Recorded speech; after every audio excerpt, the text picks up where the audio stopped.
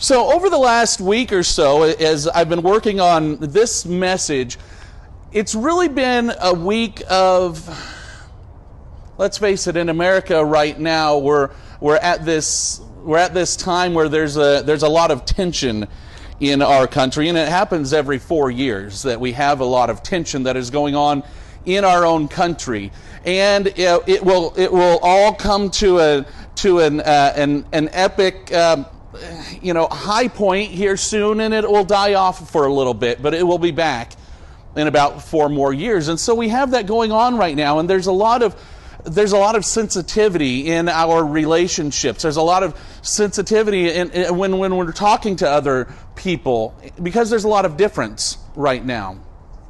But the one thing when it comes to, if you break down our elections and really what's in our hearts right now to what we're actually looking for on the other side of this campaign, on the other side of the ballot box, what we're actually looking for is hope.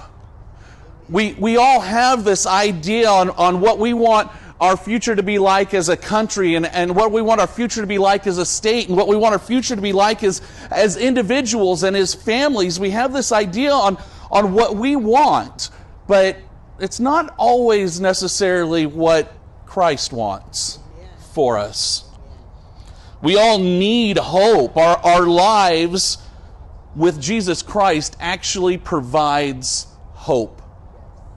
Not our lives with our nation, not our lives with our friends or with our relatives or with other family or with any other aspect of our world. It's not providing the hope that Jesus Christ provides, and Him alone is the only avenue to the hope that is going to satisfy our souls. That's the way that we were built. That's the way we were made.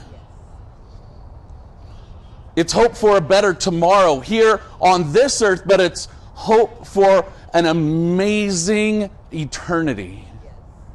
It's hard for us to imagine eternity because everything that we do is built on time. But eternity is not built on time. And I can't imagine eternity like being forever. We can't imagine forever.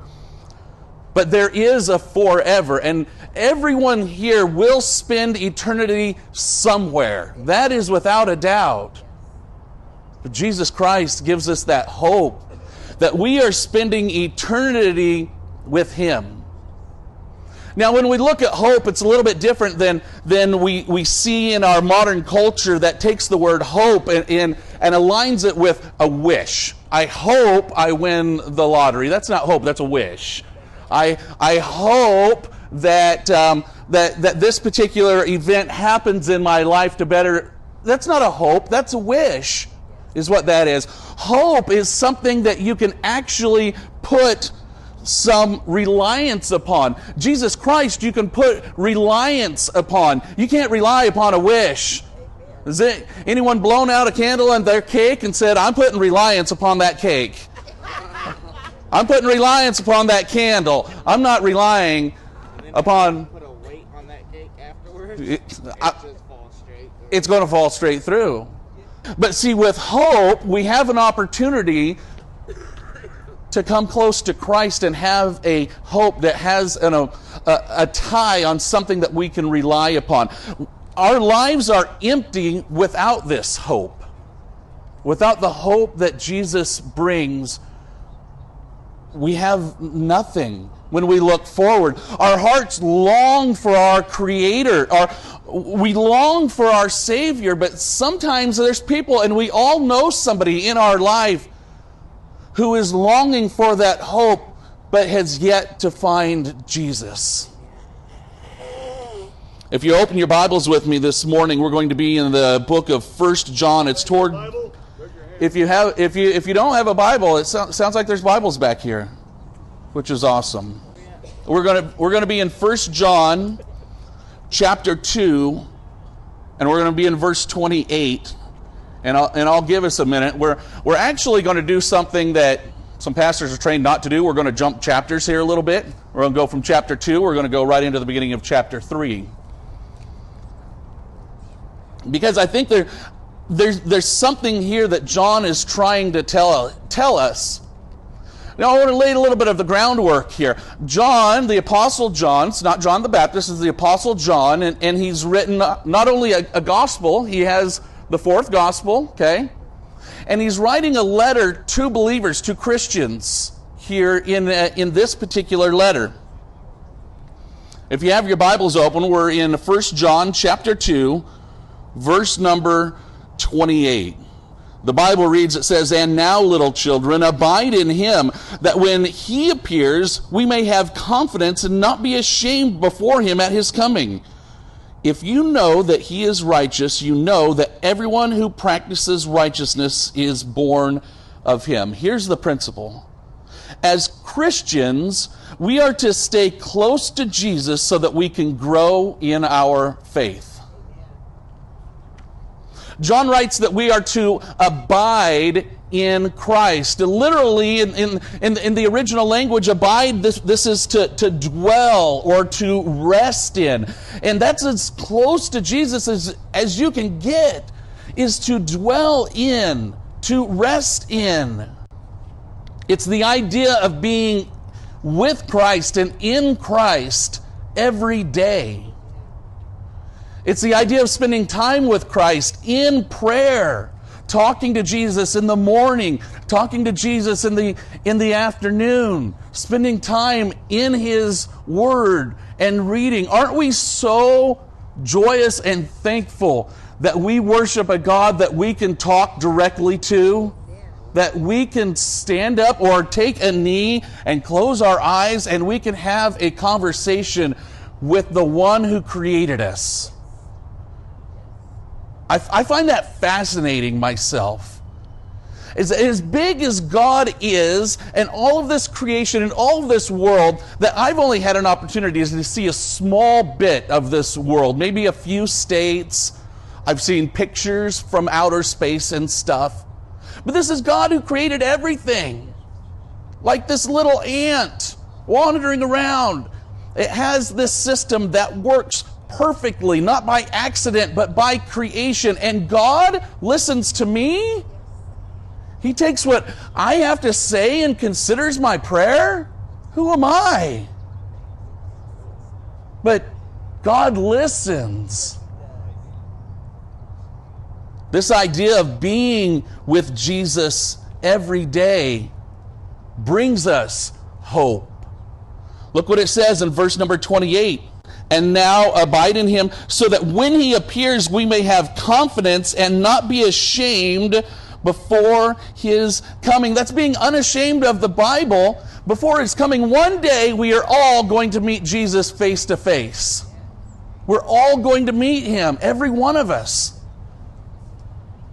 And if you're in the position to where you're not going to be shocked, you don't want to be shocked when you meet Jesus. You're not going to be shocked if you've met him and you've been with him every day of your life. It's not shocking now to come face to face with somebody that you've talked to for years. It's not shocking now to stand up before Jesus, somebody who has answered prayers, somebody who you've read his story, you've seen how his life affects you, you've seen how his life affects others. It's not shocking. But for somebody who has maybe talked to Jesus like when they were 8, and they live this entire life so far away from Christ, when they step before him, that's a shock. It says, so that when he appears, you can have confidence and not be ashamed at his coming. As Christians, we're going to step in front of Jesus, and we don't have to be ashamed because he paid for our sin. He paid for that. I want you to imagine, if you will, with me, a staircase, maybe 500 steps up this staircase, okay? At the top of this staircase, you have Jesus up here at the very top, okay? And at the bottom of this staircase, you have our world, and you have us, and you have this world full of corruption, this world full of filth, this world that tells you to follow me, and don't worry about the staircase. Don't look up there, because that doesn't really exist. That's what the world's telling you. But I want you to imagine that time when you first come to Jesus, you've taken one step. And that time that you decided, you know what, I'm going to incorporate prayer into my everyday life. You've taken another step. And look where you've taken a step towards. You've taken a step towards Jesus. And you say, I'm going to read my Bible every day, and now I'm going to spend time around other Christians, and I'm taking steps. But not only are you taking steps up to Jesus, look what's behind you. Not only are you stepping up from the world, you're stepping away from it. Ladies and gentlemen, you can't get closer to Christ without getting further away from sin. You cannot live in sin and continue to grow in Christ at the same time. It does not happen. It does not work. But we have hope, because there's a hand that's reaching down that staircase to help us. There's a hand of Jesus that says, I see you struggling. I know that you're a child of mine, and I want to help you, and I'm going to help you. And I know that world has its temptations, and I know it wants to pull you back. But at every step you take towards Jesus, you're taking one step away from that filth. We're still in the same shells. We're still in our same body. And we still have to live within this world. We have to. But it's not our bodies that are joyous. It's our soul that's joyous here. That we could live in this world of corruption, and we can be joyous, and we can be hopeful. Because the people who live in this world right now and don't have Jesus and don't have hope and haven't taken a step, they're right down in that world, and that world is full of depression, and that world is full of sadness, and that world is full of people trying to figure it out on their own, and they can't. People have been trying to figure it out on their own for thousands of years. I haven't met a single person who's figured it out on their own. I haven't met one. If that person exists, let's face it, that person doesn't exist.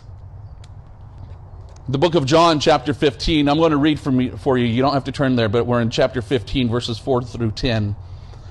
This is Jesus speaking. He says, I am the vine, and you are the branches. If you remain in me, and I in you, you will bear much fruit. Apart from me, you can do nothing.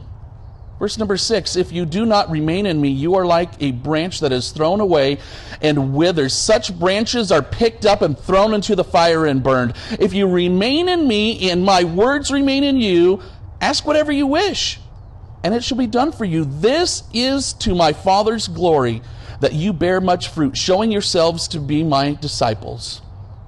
As the Father has loved me, so have I loved you. Now remain in my love. If you keep my commandments, you will remain in my love, just as I have kept my Father's command and remain in his love. Jesus is asking us to be close to him. He is asking us for our time. He's asking us for our selflessness, that we bear fruit. And in exchange, he gives us hope. A hope that we could go out into this world, and a hope that when we get to spend eternity with him, that there's so much for us there. We are actually privileged. It's like we're honored. It's like belonging to this great club of sorts, maybe to a wonderful family, maybe to a regiment of sorts. Read with me back in our text, 1 John. We're going to skip that chapter now. Like I said, we're in chapter 3, verse number 1. It says, behold, what manner of love the Father has bestowed upon us, that we should be called children of God. Therefore, the world does not know us, because it did not know him. Here's the principle. By nature, man is a creation of God, but it is only by the grace of God that man is a child of God. God made all of us. He made everything that we see. We are a creation of God, but it is by his grace that now we're adopted into the family, that we are a child of God. When we come to Jesus, we come now as part of the family. Like, he goes to work to start building this mansion for us in heaven. I can imagine, like, there's angels with work belts on, right? And they've got to put up shingles, but they don't need a ladder because they just kind of fly up and hammer shingles and stuff. I don't know if angels build things, but I would hope that, like my mansion, I would like it to be constructed by angels. That's what I would like. And one of them can hang out because I would like to have an angel in the house when I get there, maybe help out with coffee every morning and stuff. I've never had it like an actual angel living there. But he goes to work building us a mansion, right? And he does that for his children. He does that only by the grace and mercy that God allows us to live with him. Imagine that. I mean, look at this world that we're in right now, and someday we're going to live with our Creator. We get to live with Jesus. That just blows my mind. I'm just a guy. To me, I'm just a guy. I'm a guy. I'm a sinner. I am a liar. I've never played a liar or seen a liar or heard a liar, but I've lied. I am a sinner. Why would my Creator want me around at all? Without Jesus, I wouldn't have an opportunity to be around at all. Because God won't allow even one of my smallest sins to come into his presence. And if I have that baggage on me, no. But I don't, because Jesus has said, I'm going to take that. I'm going to take that. And you come in here white. You come in white as snow. That's the way you're coming in. You're coming into the kingdom the same way that Christ is in the kingdom, pure. God knows us so well, and we've all heard the saying that he knows all of the hairs on your head, right? There was a German scientist a while back that had actually done a study, and they had counted hairs on heads, and they had actually found out that the color of your hair will determine how much hair is on your head. It's, as an example, a head with a black hair, there's more hairs than red hairs. If you're a redhead, you've got fewer. There are on brown, there's more than black hair, and there's more on blonde than there is on brown. So here's a number. The average blonde has 140,000 hairs on the head. 140,000, and God knows all of them. 140,000. I've got 4 kids, and I get their names mixed up sometimes.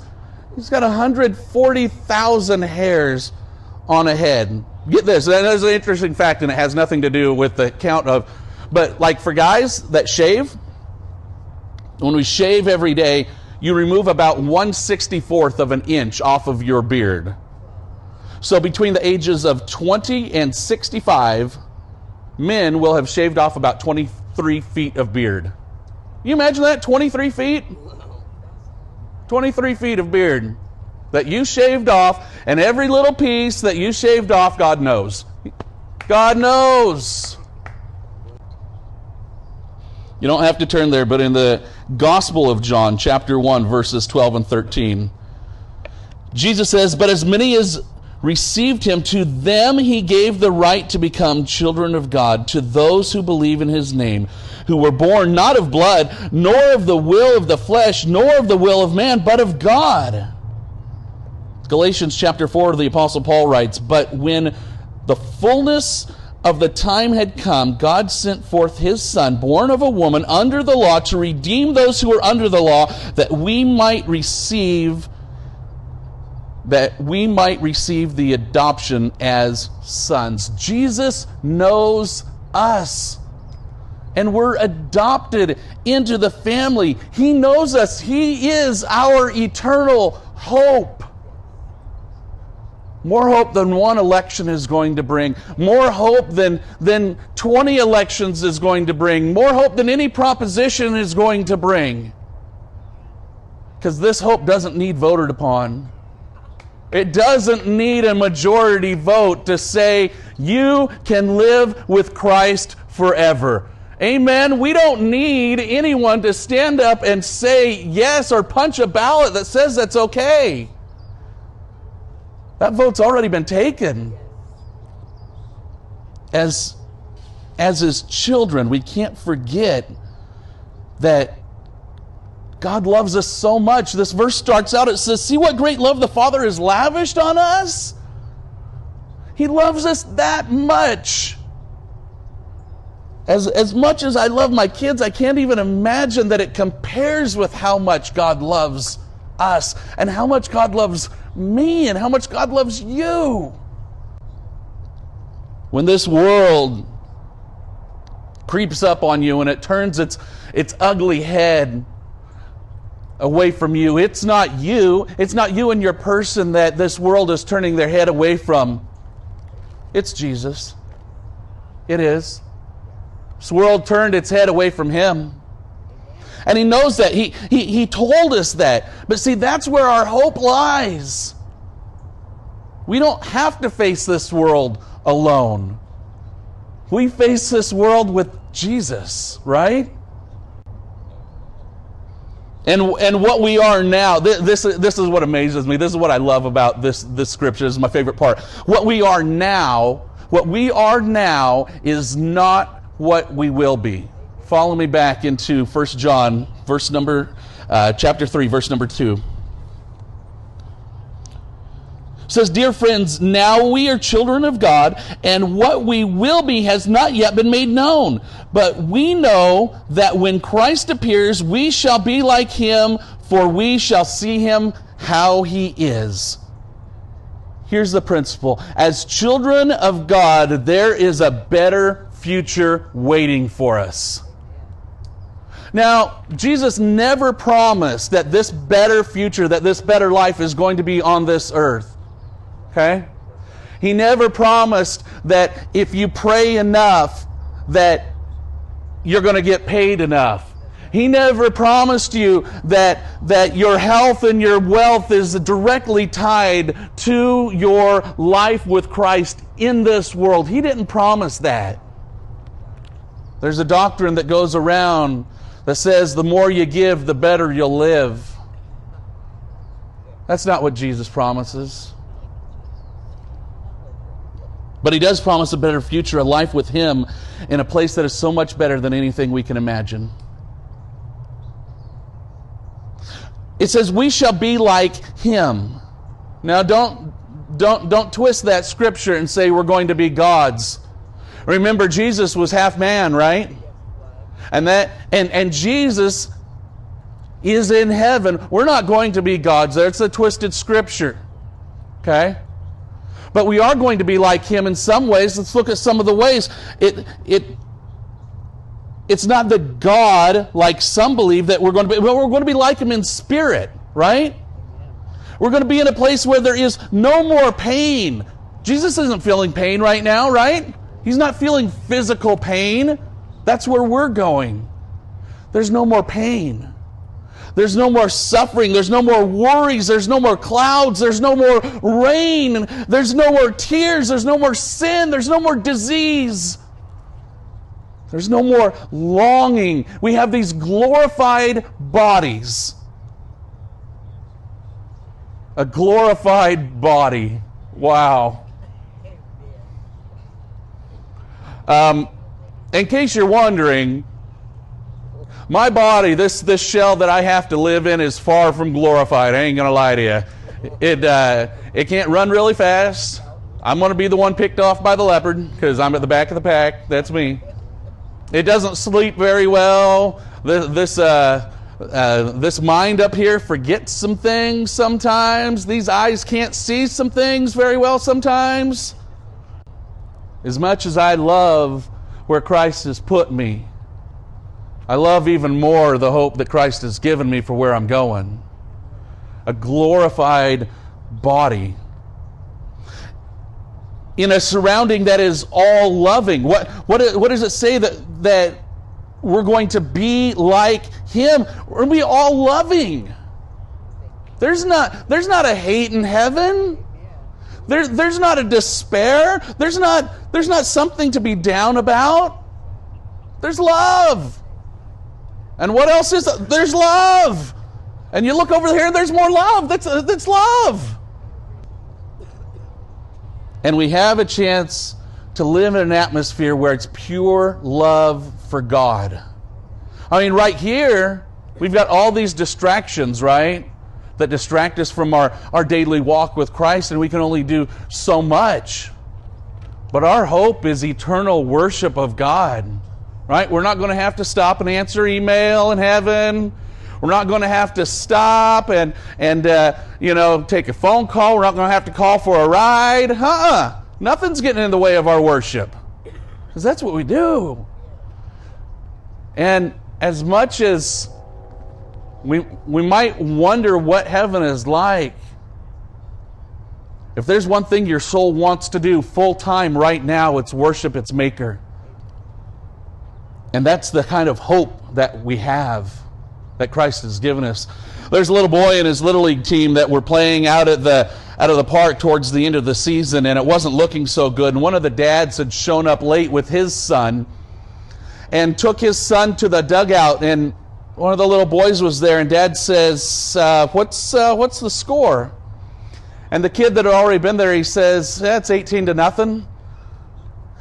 He says, yeah, we're getting beat pretty bad. And Dad looks at him and says, wow, you've got to be pretty down and disappointed, right? And the little boy looks up and says, disappointed? We haven't even had a chance to bat yet. See, he has hope. He's got a lot of hope. He's got 9 chances to bat. Can we look at this world the way a little boy looks at this world? For us, it's the hope that we will soon, that every day when we take steps up that staircase, we're getting closer to Jesus. It's this hope that, and this knowledge that we are going to be with Jesus. See, we're never done living for Him. He will use every single day that we give to Him. If you're willing to give Him the time, He's willing to use you. Finally, in 1 John chapter 3, this will be our final point in verse number 3. It says, all who have this hope in Him purify themselves as He is pure. Here's the principle. The closer we get to Jesus, the further away we get from this sinful, filthy world. It's impossible to grow in Christ. I said this earlier, I'll say it again. It's impossible to grow in Christ and grow with this world at the same time. You can't hold on to this very tight relationship with this world and say, I'm going to grow in my faith. At some point, something has to give. Is it a lifestyle that has to give? Is it a habitual sin that has to give? Because you can only take so many steps up that staircase, climbing and growing in Christ, before you say, I can't take that other step until I let this go. That's what allows us to become more pure of heart.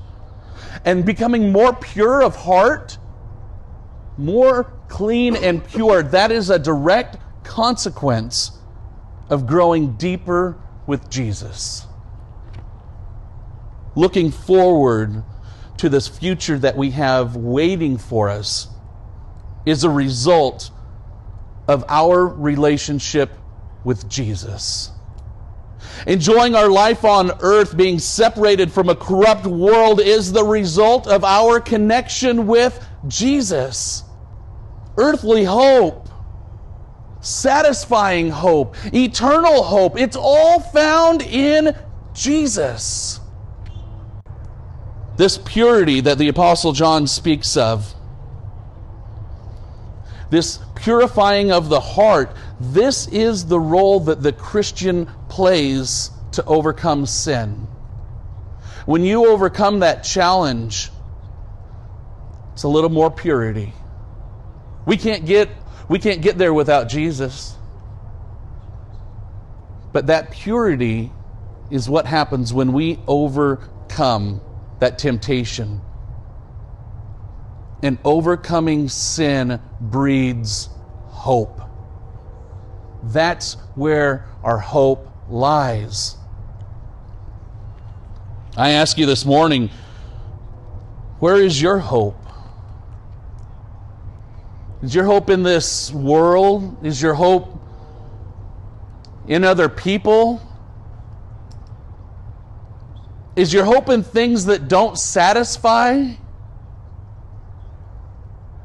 Because your heart has a thirst for purity, and it has a thirst for hope, and it has a thirst for connecting with its Creator.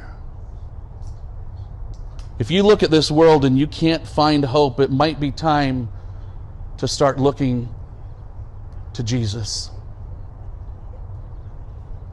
Look at the one who holds all of our hope right in His hands. To live with Jesus now, to come closer to Him every day, will bring a hope to every sunrise. It will bring a hope to every evening. It will bring a hope to every meal. It'll bring a hope to every single minute. Because you're living and abiding in Jesus. If there's anyone here that doesn't know the hope of Jesus and the hope that He brings, I'd ask you to find one of the pastors here this morning and come and talk. Just come and have a conversation. Because there's some who could have walked into the park hopeless this morning. And you can walk out full of hope, full of knowing that you also are abiding in the hands of Jesus. Let's pray.